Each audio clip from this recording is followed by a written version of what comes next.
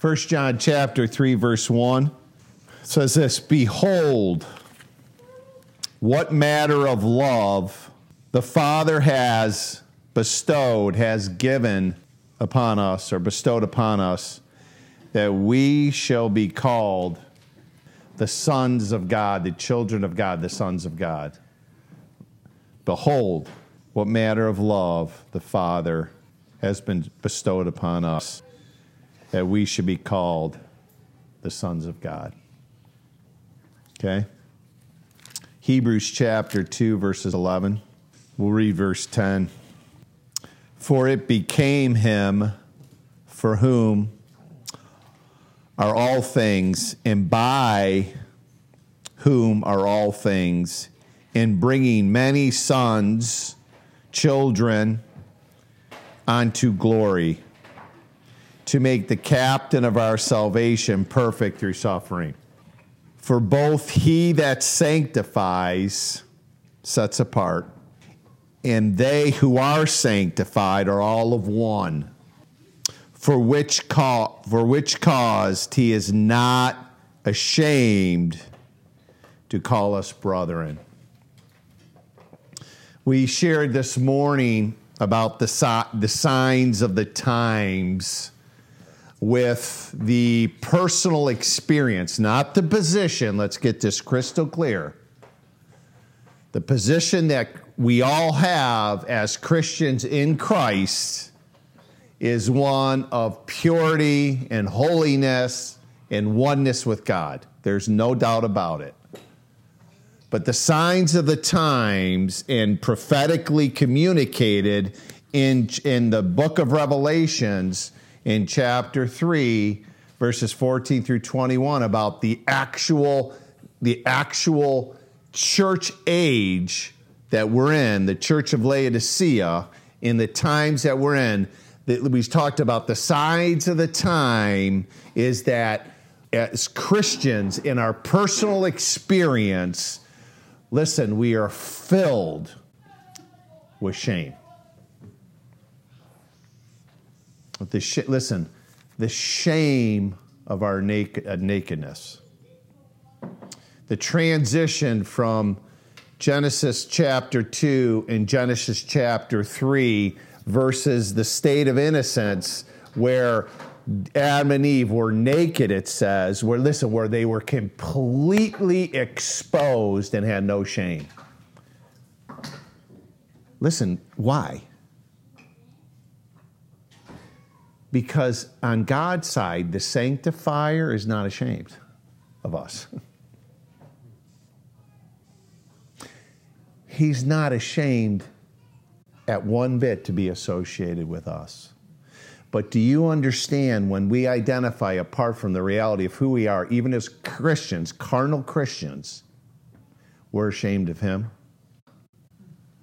We're ashamed of ourselves. And listen, this is an experiential reality in Christendom today. And we talked about how the whole system is set up not to set us free, all right, or bring our experience into the reality of our position and let us live in the reality of God's thoughts towards us that is not ashamed to be associated with us, right? No. The reality of the time is not preaching the truth in the orderly fashion of God's intention for the church age in a local assembly, so that we will actually function under the control of God, being loved by God, and manifest in the very character and nature of God and glorifying him, right? No, the whole system today is set up to cover the fig leaf our shame before him. I remember as a young kid, Ed we've been talking about this. It's been kind of a joint thing between us, how God is kind of bringing us back to when we were kids. God brought Ed back to when he delivered papers, and he says, hey, would you call me about what's a grandfather? What's your quote? I have that to bring to you. Yeah. Grandfathers are just antique little boys. grandfathers are just antique little boys. And listen, do you think, honestly, 60, 57, 41, right? What? Do you think God's view changes towards us based on our age? I mean, come on. Does he look at Mike Fenton as a 57-year-old man any different than he saw that 5-year-old little boy that ran to him in complete dependency? Do you think he sees us any different? It says in Revelations 13:8, he's the same yesterday, today, and forever. What's the same about him? I'm going to tell you what's the same about him, his viewpoint towards us. And guess what? He's not ashamed. He loves us. And it's awesome. But the whole system today and the whole functionality from start to finish of most local assemblies in this particular church age or this sign of the age is to cover our shame. Not to deal with the lie of it, but to cover it. Right? We talked about in 2 Corinthians chapter 4 in verse 2. I'll read it to you. It actually talks about living a false, basically, it says here to renounce the hidden things in dishonesty, right? Okay? It says that, it's like, what is dishonesty? What is he talking about here? This is what he's talking about. He's talking about not living in the reality, the genuineness of the reality of who you are in him, which we're unashamed. And then we have a form, like Ed shared this morning, we have this form, right, of Christianity, but we deny the delivering power that what? Deals with our what? Our shame. What happened to Adam and Eve after Genesis, right? Genesis chapter 2. They were naked and unashamed. What happened in Genesis 3? They were naked and what? They were ashamed. How do we know they were ashamed? They hid. From who? From God. Just think of this. Look at going to a local assembly, right? A local assembly, think about this now, that is meant to encourage in the reality that you've been delivered, right? And going to that local assembly, and instead of being encouraged in the reality of the position of your deliverance and sanctification, which he accepts you and he's not ashamed at all of you, right? They actually set up programs to help you hide from God. And I'm not kidding. But listen, that's the sides of the times we're in. It's just what it is. Listen, he says in the end times, perilous times, listen, men will be lovers of pleasure, lovers of self, rather than lovers of God. What does that even mean? What does a lover of self mean? This is a lover of self is. I'm telling you what a lover of self is. What does he do? He sets up his entire life, right, in comfortability to help him deal with the fact that he's ashamed. What is it? That's all it is. Why do we need to sublimate? Why? Because we're in pain. Why are we being pain? Why? Because why? Because the shame of our nakedness is revealing our shame.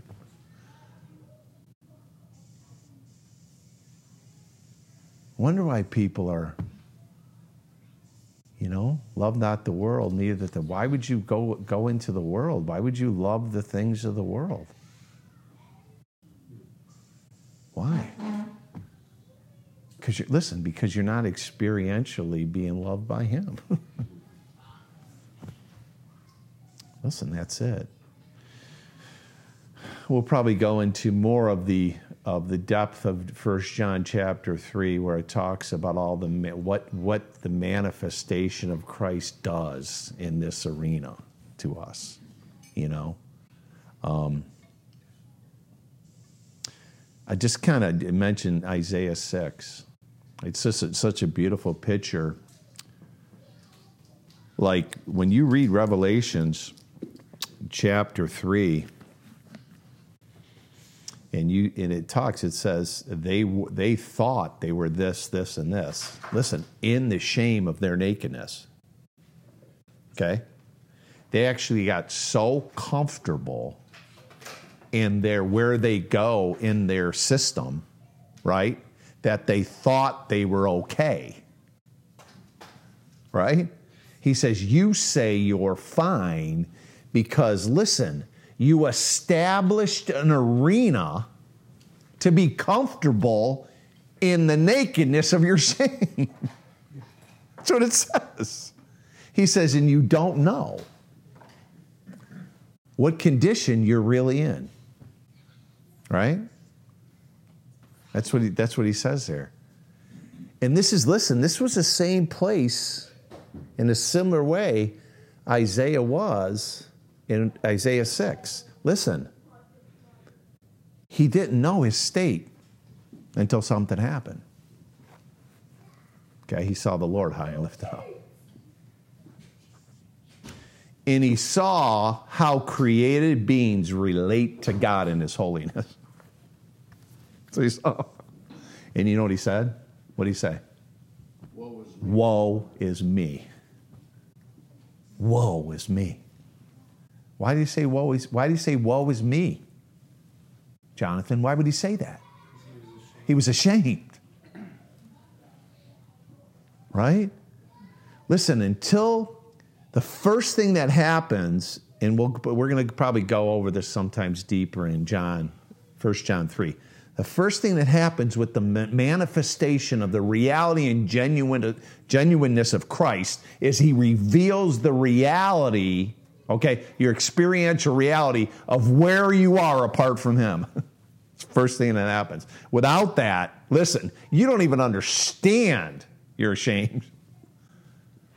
You're just so used to dealing in these you got these habits of behavior in Christendom where you think it's a religious behavior, and listen, it's just a demonic darkness that you think is light in Matthew chapter 6. And what does God want to do in the manifestation of the reality of who he is? He wants to reveal himself for who he really is and for us to see him for really who he is.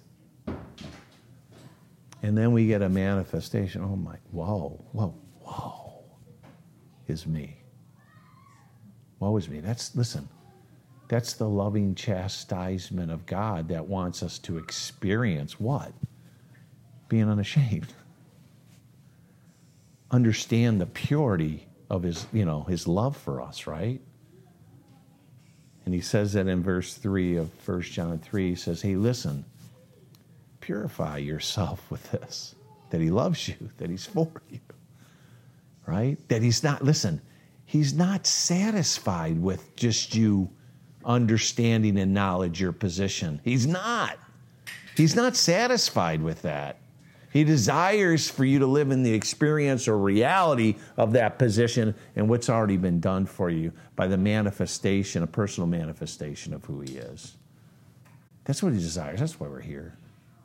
That's why that's why I'm so encouraged and so excited that my friends, that Matt and Lacey and Ed are down here, and we can hear the purity of the reality of the genuineness of Christ. He's not here to preach himself. Aren't you done with that? I don't want to hear myself, let alone anybody else. I want to see Christ in the manifestation of who he is and the reality of who he is that we will never come to the end of. But every time we participate, we're filled with joy. And right? And we're like purified. Oh, yeah. We're like, and we live, we don't live in the lie. We don't live pretending. We don't put on a form, right, of what we're supposed to be because we're shameful and we have to deal with it, right? No. We enter in the genuineness of the love of God and the reality of who he is, and then the reality of what he's done on our behalf. And we can rest in the works that were finished before the foundation of the earth. In Hebrews 4:3. So, Father, we love you tonight. We thank you. We're excited for this fellowship. We're excited to gather around you tonight and just have you just have your way. And I just ask right now that you just quicken and have your way through Ed and just manifest yourself to us personally. We love you and we thank you in your precious name. Amen. Okay, I'll just be very brief tonight because I thought that was awesome. How many agree? Amen. Beautiful, huh? Awesome.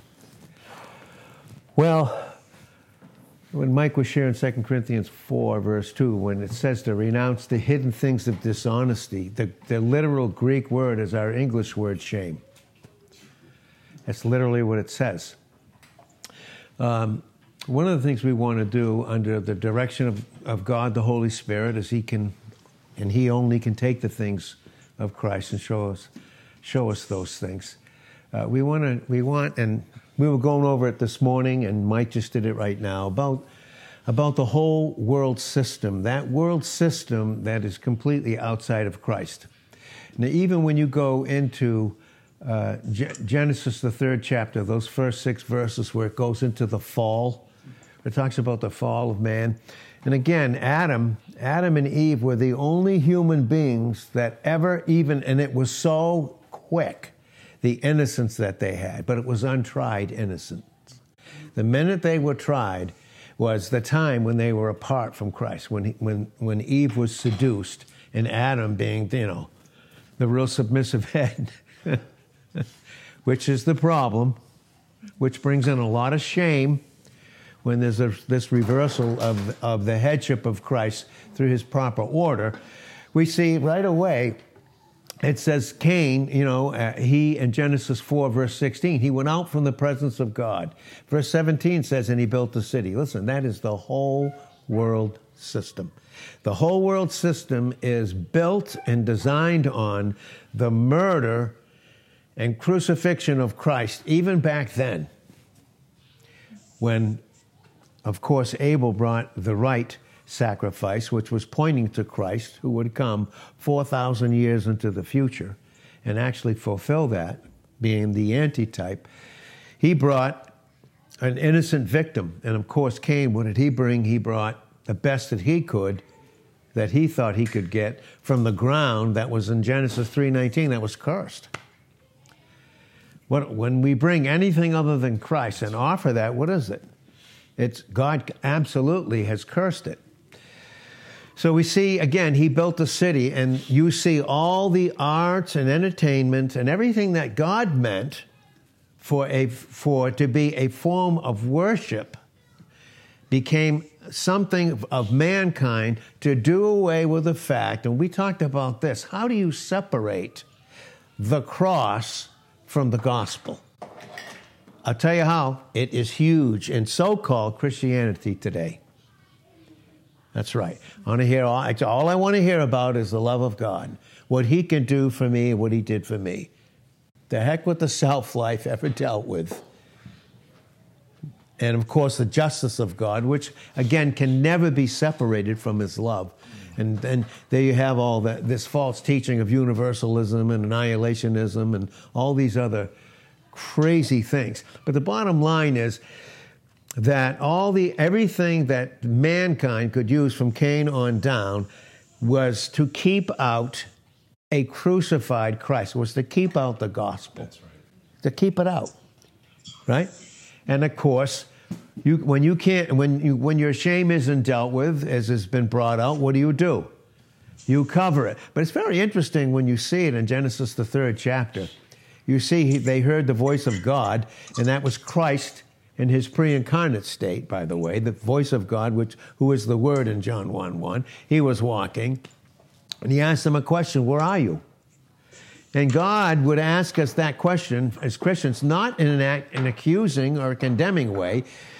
Where are we in our experience? But that's what he asked them. And they said, well, we heard you, and we were afraid because we were naked. Remember, they covered themselves. But in his presence, truly, what are we? Naked. Right. So you see, in Cain, they use everything to keep out Christ in that way. That's what all your cults, all your religions, all of them are designed on that. And you know what? That's when Christ, when God said in Genesis 6, verse 5, and he said it again in Genesis 8, verse 21, prior to the flood of the judgment, he said, the thought of man, listen, the thought of any of us outside of Christ is what? Is only evil continually. Oh, my God. And when you study that in the Hebrew, it says, not just their thought, but every purpose and every design that they have is only evil continually. God Almighty. Oh, and then of course, you had the flood, and then you have the type of the ark, Christ. 8 went in, thank God, there's resurrection. But you see the whole world system, you follow it all the way through, right? Follow it all the way through. You have Cain, right? And then what do you have? You follow humanity all the way through. All the way up until it was a Pharisee. Who's that still? That's just Cain. That's just him under the prince and power of the air, Ephesians 2:2, God of this world, in John 12:31 and 14:30. Literally. And the truth is, where are we headed? And boy, I wanted to speak on the Feast of Tabernacles and what that means in type. Got to do it Sunday because I didn't quite finish it, I believe, the way that God would have it. And I was a little bit too tired. And so I was like, oh, how am I going to do this? God said, just relax, This is when you're going to do it. And I went, yeah, okay, great. Because when do we receive? What place do we receive? When we rest. And where do we rest? We rest in Christ. And only he can do, guess what? What only he can do. Because he bases what only he can do on what he's already done. So just rest, right? When things seem too much, the word like it's, just relax. And let God store it up. I can't tell you how many times he has stored up things to me I was not even aware of. And you know why? I'm going to tell you why, and Mike shared it again. This kind of love that we have in 1 John 3, 1 through 3. Yeah, like God can never come to the end of who he is. And we will ever, right? I think it's funny, some of these, I'm sorry, I hate bringing it up, like some of these degrees, like these masters of divinity, like you mastered God. Whoa, you're on an equal plane with God. Yippee. I don't think so. But you see, he stores it up. Just come and be faithful. Is it too much? Yes. Listen, when is it not? I can't tell you how many times. God given me the word. I was sharing it this morning. God given the word, and I'm just like, God, it's too much. Not that it's not enough, but it's so incredible, so pure, so holy. It's like, how can I do this? And every time it's like God said, don't you worry. I'll do it. That's right. I'll do it. And let him store it up in you. We never have to say it's too much. That's right. We don't. What, too much God? Yeah.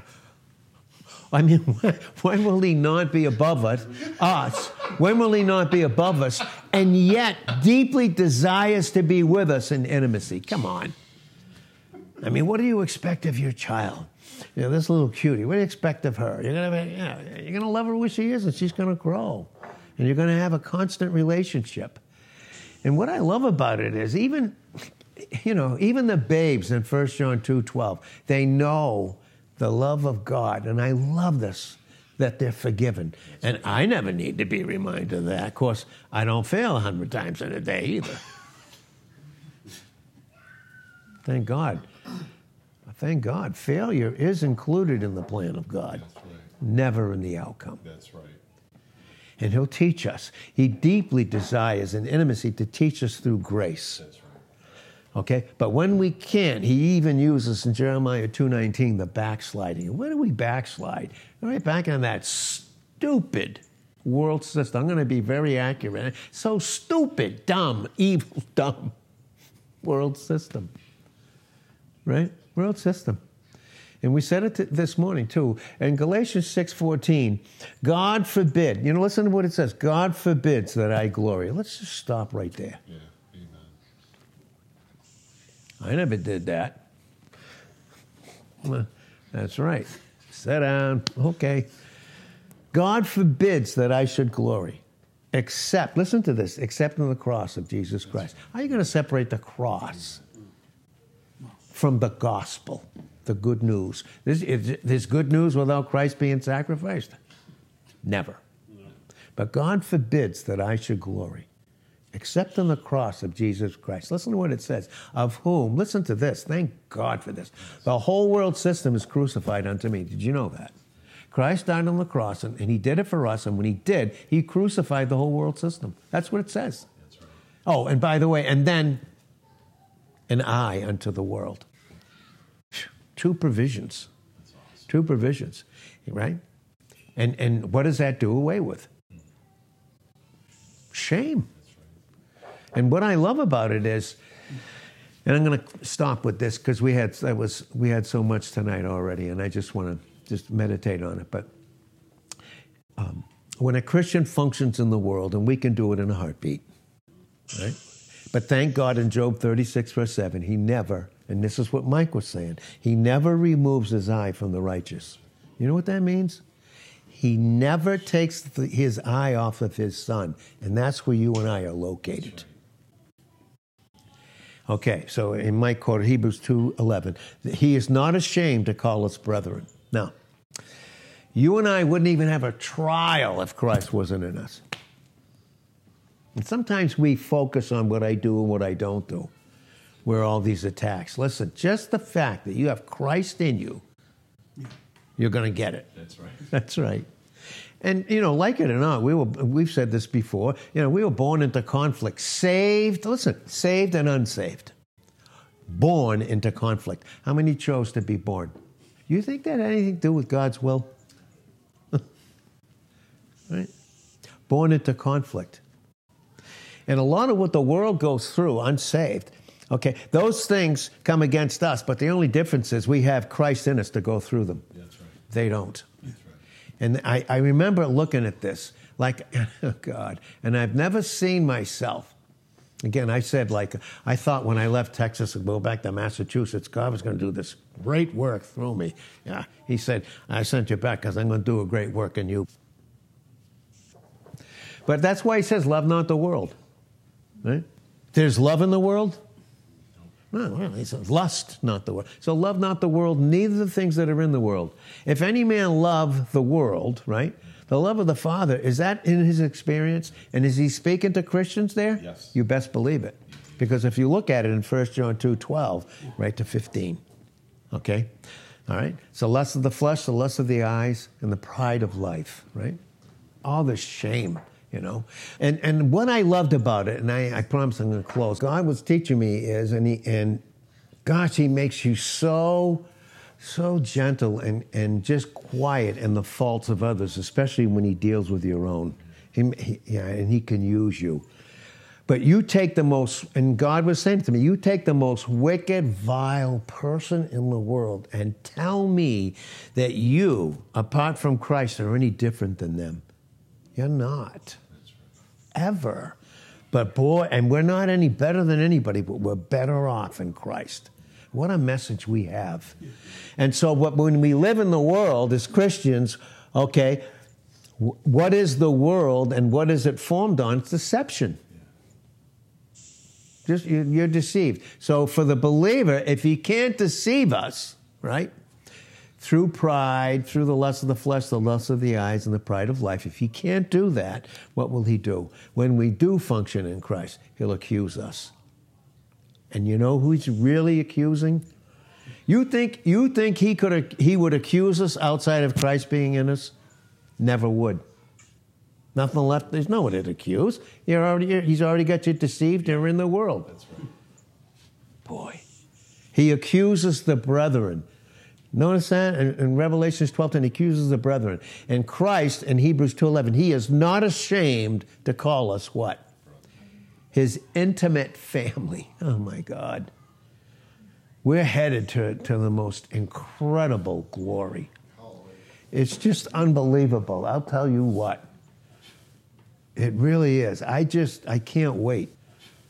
But I'll tell you, I am excited. I'll tell you, I really am. At my age, and there's a couple of them there that are older than me still, But boy, I tell you what, there's nothing replaces Christ. No thing that's of any value replaces Christ, and nothing replaces obedience. And I said it again. I said it this morning. I say it again.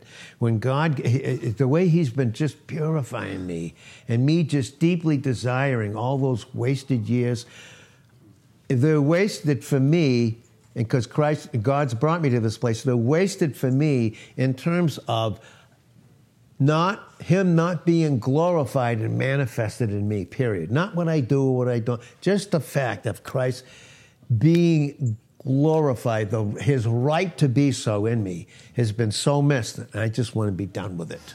I want to be completely and utterly done with it, And the day's hasting, boy.